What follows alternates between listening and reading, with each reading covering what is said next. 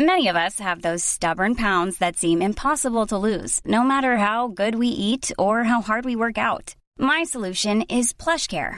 PlushCare is a leading telehealth provider with doctors who are there for you day and night to partner with you in your weight loss journey. They can prescribe FDA-approved weight loss medications like Wegovy and Zepbound for those who qualify. Plus, they accept most insurance plans. To get started, visit plushcare.com/weightloss. That's plushcare.com/weightloss.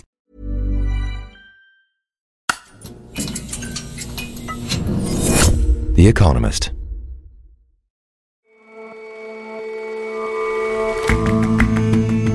Hello and welcome to The Intelligence from The Economist. I'm Jason Palmer. And I'm Ora Ogunbiyi. Most weekdays, as you surely know by now, we provide a fresh perspective on the events shaping your world. Today, though, a little something different to draw attention to what we call our explainers. This started as an online-only feature on our website called The Economist Explains, short, sharp answers to questions that the news agenda poses.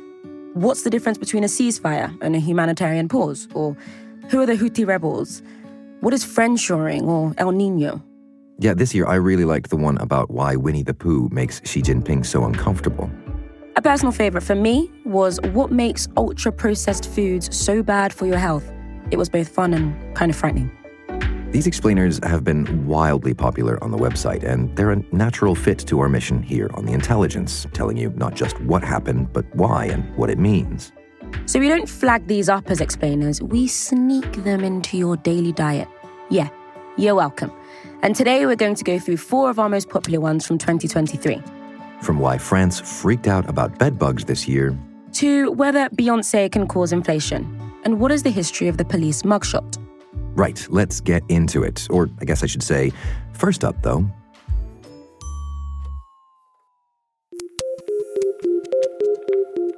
We've been telling you for years about the fentanyl crisis in America, an opioid drug that continues to ravage the country. This year, that story seemed to take an even more ominous turn as we learned about trank dope, a mix that includes fentanyl. That combination is killing people. Deaths associated with trank dope are skyrocketing. They've almost quadrupled since 2019 and are rising as a share of the shocking number of fentanyl-related deaths. The Biden administration's drug czar is now calling it an emerging threat. In July this year, the White House announced a plan to tackle trank dope head-on before it gets any worse than it already is. Trank dope combines fentanyl, a synthetic opioid drug that is ravaging America, with a strong non-opioid tranquilizer called psilocin, or trank, which vets usually use to sedate horses, deer, and other large animals. Emily Steinmark writes for our US digital team. And it was first detected in the early 2000s in Puerto Rico, but in years since it's circulated in sort of limited areas in the American Northeast, kind of taking the same route as fentanyl when it first got into the country. Now, though, trank dope, the combination of the two, is detected in almost every single state in America. And according to the Drug Enforcement Administration, it's probably mixed by local dealers and then reaches the streets that way. Well, why make the mix in the first place? It's cost, basically. Psilocin can be bought for as little as $6 per kilo on Chinese websites. And fentanyl is much more expensive and supplied by Mexican drug cartels. Drug suppliers can maximize on profits by basically cutting fentanyl, the expensive stuff, with the less expensive psilocin and just bulk it up that way. And so many users, when they're buying it on the street, don't actually know whether they're buying pure fentanyl or whether they're buying trank dope. So the DEA in March said that now a quarter of American fentanyl is laced with trank, and so is basically trank dope. In 2021, that proportion was more than 90% on the streets of Philadelphia. And is it a greater concern than fentanyl itself, which is already a grave concern for America? It's a different type of concern. So the thing with trank dope that makes it particularly nasty is that it causes these deep necrotic wounds, like so the skin and the muscle just rot away. It might remind you, and it reminds many people, of crocodile, a drug that was sort of big in Eastern Europe 10, 15 years ago. And these wounds can become infected. You might need to actually amputate limbs. So you'll see people on the street that have these really big flesh wounds. It's quite different to fentanyl. And the thing is also about tranq dope is that it's known as a zombie drug because large doses of it cause loss of consciousness. So you turn into a zombie, basically. It just means users become really easy targets for assault, robbery, if they're just lying on the street and not fully there, and they're unable to really put up a fight in any way or look after themselves. And in those cases where somebody takes a lot of it or too much of it, is there an antidote? Not really. So there is emergency treatment for fentanyl overdose, which is called naloxone, but that's ineffective against the non-opiate part of it, ineffective against tranq. The way it works is that for opioids like fentanyl, it sort of acts on opioid receptors in the brain to reverse the dangerous effects of the drug, so suppressed breathing, that sort of stuff that will eventually kill you. But there is no such antidote for psilocybin or tranq. It's something that researchers are working on, but right now we don't really have a good option. Nothing that's approved for humans anyway. So what would happen if you found somebody who was overdosed on tranq dope is that you would still give them the emergency treatment for fentanyl, but the person might need something more to actually survive the overdose. So they would need to go to hospital, they would probably need extra oxygen or breathing support just because they are really heavily sedated on top of also being exposed to a very strong opioid. And in a similar way, this doesn't seem like so much a different drug, but one simply added to the fentanyl problem that's already out there.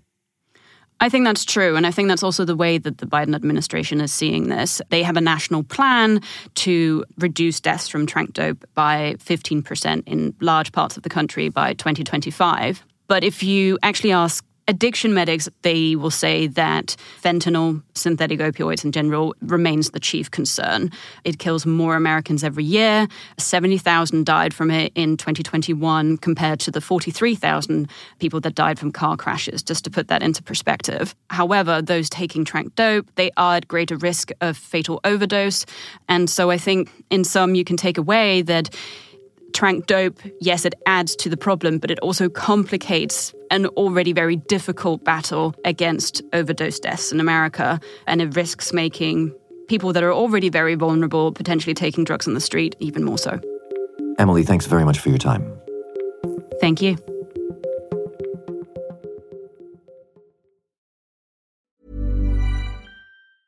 Many of us have those stubborn pounds that seem impossible to lose, no matter how good we eat or how hard we work out. My solution is PlushCare. PlushCare is a leading telehealth provider with doctors who are there for you day and night to partner with you in your weight loss journey. They can prescribe FDA-approved weight loss medications like Wegovy and Zepbound for those who qualify.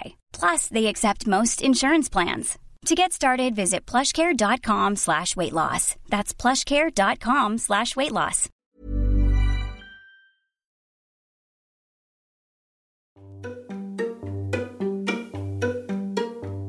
Sometimes the news that raises explainer-friendly questions is also the news that can fully gross you out. In October, a panic started in France and spread across Europe and beyond. There were dire warnings of invasions, infestations. Social media recoiled, and I did too. At the height of the fear, I tried to calm things down by speaking to the Economist science correspondent Gilad Amit. In recent weeks, you might have seen these news stories about insects crawling across the globe. Fears about bedbugs started in France, and within days, a rise in cases became national hysteria. France is sounding the alarm as a widespread bedbug outbreak sweeps through Paris. The pests have been spotted at places like movie theaters. Social media was full of these videos of tiny insects, not much bigger than an apple pip, crawling across train seats in the Paris metro. The hysteria seems to have made its way to the UK. Bedbugs have been spotted on the Eurostar, on the London Underground, and even on their way to America. These have been accompanied by lots of instructional videos, some sensible, some not, on how to avoid infestations. And back in France, the government held special meetings to discuss the crisis. Gilad, I'm not going to lie, I was a little worried when all this hysteria first broke out. Was I right to be so worried? Well, the good news is that they're not dangerous. They can't spread diseases, and the worst they can really do is leave you with itchy bites. The bigger concern really is that they tend to be very psychologically unpleasant to think about or to see. But numbers are on the rise. Bedbug numbers were very low from the 50s through till the 90s, and then from about 2000, numbers have been going up. They went down a little during the pandemic, but we are seeing a sort of post-COVID bounce back. It's probable that the specific blow-up in France has more to do with that country's fear of reputational damage. They're hosting the Rugby World Cup this year, the Olympics next year, and so it's very concerning to them that Paris might be seen as off-limits. Okay, but are we safe in London? To be honest, I'd also like to know if they're safe in Paris because I'm supposed to be going on holiday. The sad news is there probably isn't a city where you're free of bedbugs. They're highly mobile. They can travel around on clothing and luggage. So if there's an infestation in one place, they're likely to travel elsewhere. And they thrive in warm urban environments where they're close to lots of people. And as I was saying, their numbers have been going up. Cities have been reporting more and more cases since around the year 2000. There are good numbers out of Zurich for some reason, and they showed that up till about 2005, there were about 20 complaints a year, and then within a decade, that had increased to over 100. And what's behind this increase?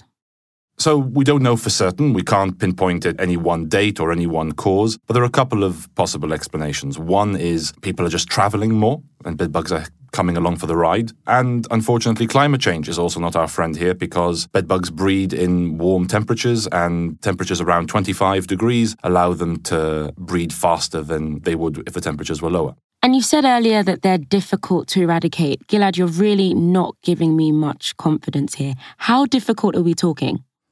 Well, this difficulty is another reason that they're on the rise, because most of the tools that we've used historically against them can't be used anymore, either because they're dangerous to humans, like DDT or sulfur dioxide, which were once sprayed in homes, or because the bedbugs themselves are just developing resistance to the insecticides that we use. The ones that are susceptible die off, the ones that are resistant survive, and they have more and more children. So then is there anything that we can actually do? The most effective solution these days is heating. You get an exterminator and they bring a heater and it roasts your room, essentially. It turns the temperature to about 45, 50 degrees, and that kills the bugs, that kills the eggs, and that makes your home bedbug free. There are other less intensive solutions. There are sprays that can, in theory, trap the bedbugs, sort of prevent them from moving or block up their respiratory pores. New insecticides are also being developed, but it's not really a priority because these insects don't spread disease, don't cost a lot of money, and so the market drive isn't there. But if the hysteria continues and people scream loudly enough and are willing to part with their money, then the incentives might shift. Crikey. Well, Gilad, thank you. I am now officially scared to go to bed tonight. I'm sorry about that, Dora. Okay, public service message. That itch that you're feeling isn't a bedbug. It's your imagination. Let's move on to an issue squarely in the human realm. We try to navigate the choppy waters of economics on the show and to chase down the causes, however unlikely, of your kitchen table concerns. Inflation has been a big problem for countries around the world this year, and it remains high in many places. A few different things have been blamed for this. The after effects of the pandemic, for one. Of course, Vladimir Putin and his war in Ukraine. But recently it seems as though a new enemy's emerged in the surprising form of pop music concerts. Joshua Spencer is a news editor based in our Singapore bureau. How's everyone back there? You feeling all right? You feeling good? Okay. One theme of 2023 was the return of huge global tours by pop stars like Harry Styles and Taylor Swift. They were able to return to the stage fully after the pandemic. One particularly good example of this was the singer Beyoncé's Renaissance tour, which she took all over the world, including to Stockholm in Sweden.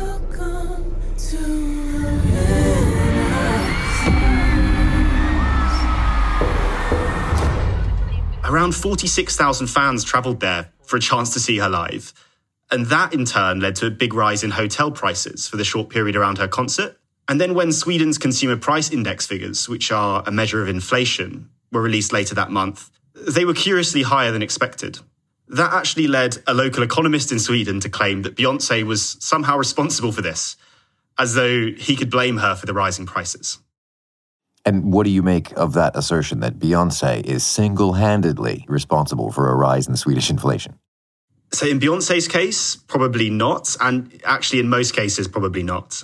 Inflation is usually calculated by comparing a basket of goods and price rises of those goods rather than measuring sudden rises in one area, like hotels. Let's take Britain, for example. 750 different goods and services are included in its basket of goods. Concerts, theatres and cinema together make up about 0.8% of that basket. So for countrywide inflation to jump in somewhere like Sweden because of one single event is really unlikely unless it's on an enormous scale, something like the Olympic Games or a big event of that sort.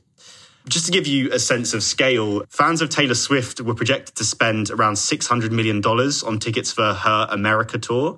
And over an equivalent period to that tour last year, consumers in America spent almost $7 trillion. So, Jason, there's no question that tours are a big business today and potentially bigger than ever. Taylor Swift's tour in particular is thought to be the most lucrative in history, but they're not that big. No, but there are kind of knock-on effects, right? That's true, Jason. Yeah. Price rises in entertainment or these leisure industries can happen around concerts, as we saw in Stockholm for a short period of time. But that shouldn't spill over to affect other goods and services in different parts of the economy and make those things more expensive. And there can also be some other effects that reduce prices. So it's possible that the higher hotel prices may be offset by falling costs in other areas. To give you an example, to afford these really expensive tickets, which for Taylor Swift's tour went all the way up to $900 for the premium VIP packages in America, fans might skimp on other things in the weeks leading up to the concert, such as going out for meals or drinks. And in theory, that would bring down demand for those goods and services, and in turn, prices in the lead up to the show. However, there is potentially a distinction here, which is in the case of small countries, and they might see a small bump in inflation as a result of a superstar tour. But in the round, central bankers shouldn't be concerning themselves too much with these giant concert tours. Maybe it's just that the Swifties among central bankers are a little cranky about those ticket prices. I think that's possible. But no, I think this is not something generally that central bankers should be bothering themselves with too much. When fans leave, the show ends, prices should fall back to normal levels pretty quickly. Nevertheless, though, there is a sort of changing economics of big tours, right? Like, these tickets are just eye-wateringly expensive. That is true. It is a big moment for tours. The economics of tours are changing quite rapidly. But the price of seeing superstars like Taylor Swift has always actually been quite high in places like America. So there's an example from the 1850s of a soprano singer called Jenny Lind who toured America, and she sold tickets for around $6 each. And if you adjust that for inflation, that's around $230 today. The average Taylor Swift ticket is $254. So the difference in pricing isn't that stark if you adjust for inflation. But the economics of touring is changing in other ways. One important distinction to make is that artists like Taylor Swift are playing to far bigger crowds. She's been taking the stage in football stadiums, tens of thousands of people.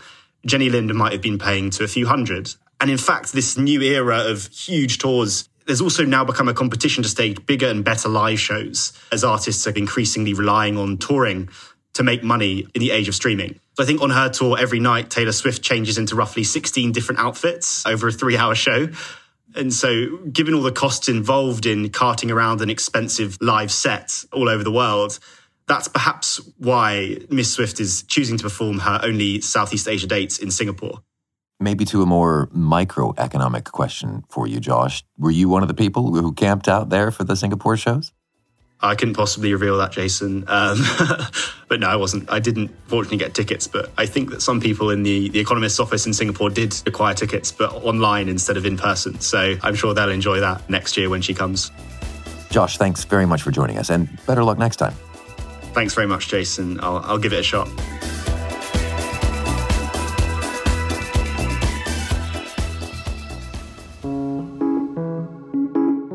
Moving swiftly on, get it, but keeping our focus on famous people.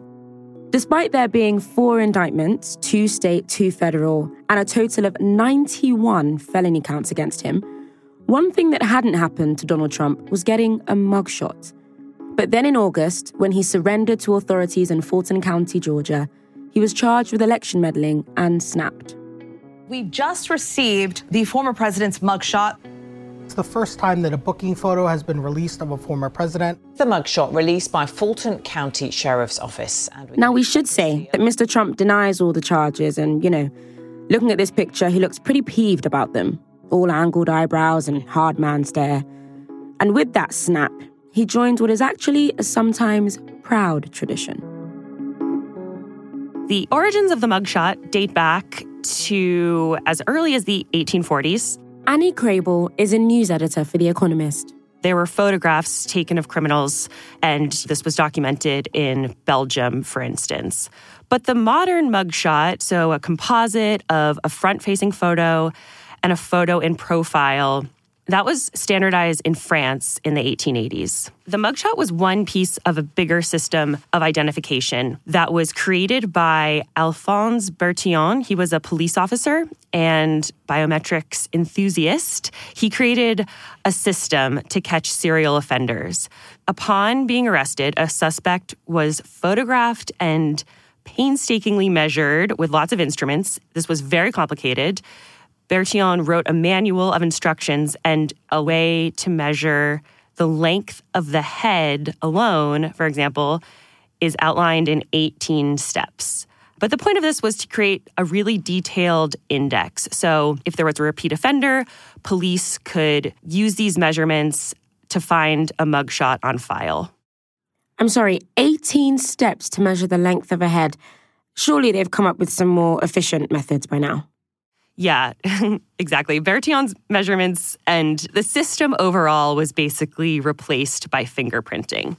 But the mugshot element of it survived, and they can still communicate lots to police. These are often taken at the discretion of law enforcement. So, for example, if the suspect is a flight risk. But from a popular perspective, rather than a law enforcement one, some mugshots are iconic examples of photography. They really get to the subject's core. It was fun to look through some famous examples. So David Bowie, for instance, he was booked on marijuana charges in 1976. And in his mugshot, he's looking super stylish, really self-possessed. Jane Fonda was also arrested in the 70s for drug possession. These actually turned out to be vitamins, and that's perhaps why she is looking so defiant in hers. She has this shaggy haircut, and she's holding up a fist in protest. Frank Sinatra is another fun example. He was booked for seduction, which was apparently a crime in 1938. It is, quote, sleeping with a single female of good repute. And you might recognize his mugshot from The Sopranos. A poster version was hanging in Tony Soprano's office in the Bada Bing, their headquarters. Okay, so these mugshots, they tell us about the person, the subject's core, as you said, but could they also perhaps tell us something about the time? Yeah, John Lewis is a good example. So he was a civil rights activist and later a congressman from Georgia. And he would routinely tweet his mugshot to mark the anniversary of his release after he was arrested in 1961 for using a toilet reserved for white people, so something that should not have been criminalized. Another civil rights era example, Rosa Parks. She has a famous mugshot that a lot of people associate with her trademark refusal to vacate her bus seat. It was actually taken later after a separate arrest for the bus boycott that followed in Montgomery, Alabama. Vladimir Lenin and Joseph Stalin both had mugshots for revolutionary activities in Russia under the Tsar. And then there are some others that are less noble, perhaps, but maybe their larger historical lesson that they're communicating is the excesses of fame and celebrity. We have these bleak mugshots of Hugh Grant, Tiger Woods. You can Google those. And then now there's Donald Trump. So Annie, what's the legacy of his mugshot likely to be? Yeah, so Trump would like to present his mugshot as part of his bigger grievance campaign against America's justice system, which he claims is rigged against him. He wants to present himself as righteous and persecuted, waging this noble fight. And it's true that his indictments, there have been 4 of them, have all galvanized supporters rather than alienated them. In the lead up to his arrest in Georgia, we knew he was going to get a mugshot. Law enforcement often has discretion. And in his earlier indictments in New York and in Washington, D.C., for example, Trump is a very famous person. He was not considered a flight risk, and he was not subjected to a mugshot. But in Georgia, the law is that if you are booked on a felony charge, you have to take a mugshot, and the sheriff there was clear that all defendants would be treated equally. So we knew the mugshot was coming, and in the lead up to his arrest, his campaign team was selling merchandise that was branded with a photoshopped fake mugshot. But the fabricated image really had no power. The point of a mugshot is authenticity. There was a fan of Bertillon, the guy who created the modern mugshot, and this person was trying to introduce this system to police departments in America. And he wrote that the mugshot gives each human being an identity which is, quote, durable and always recognizable. And that, you can say for Trump, he has already achieved. Annie, thank you so much for joining us. Thank you so much for having me, Ore.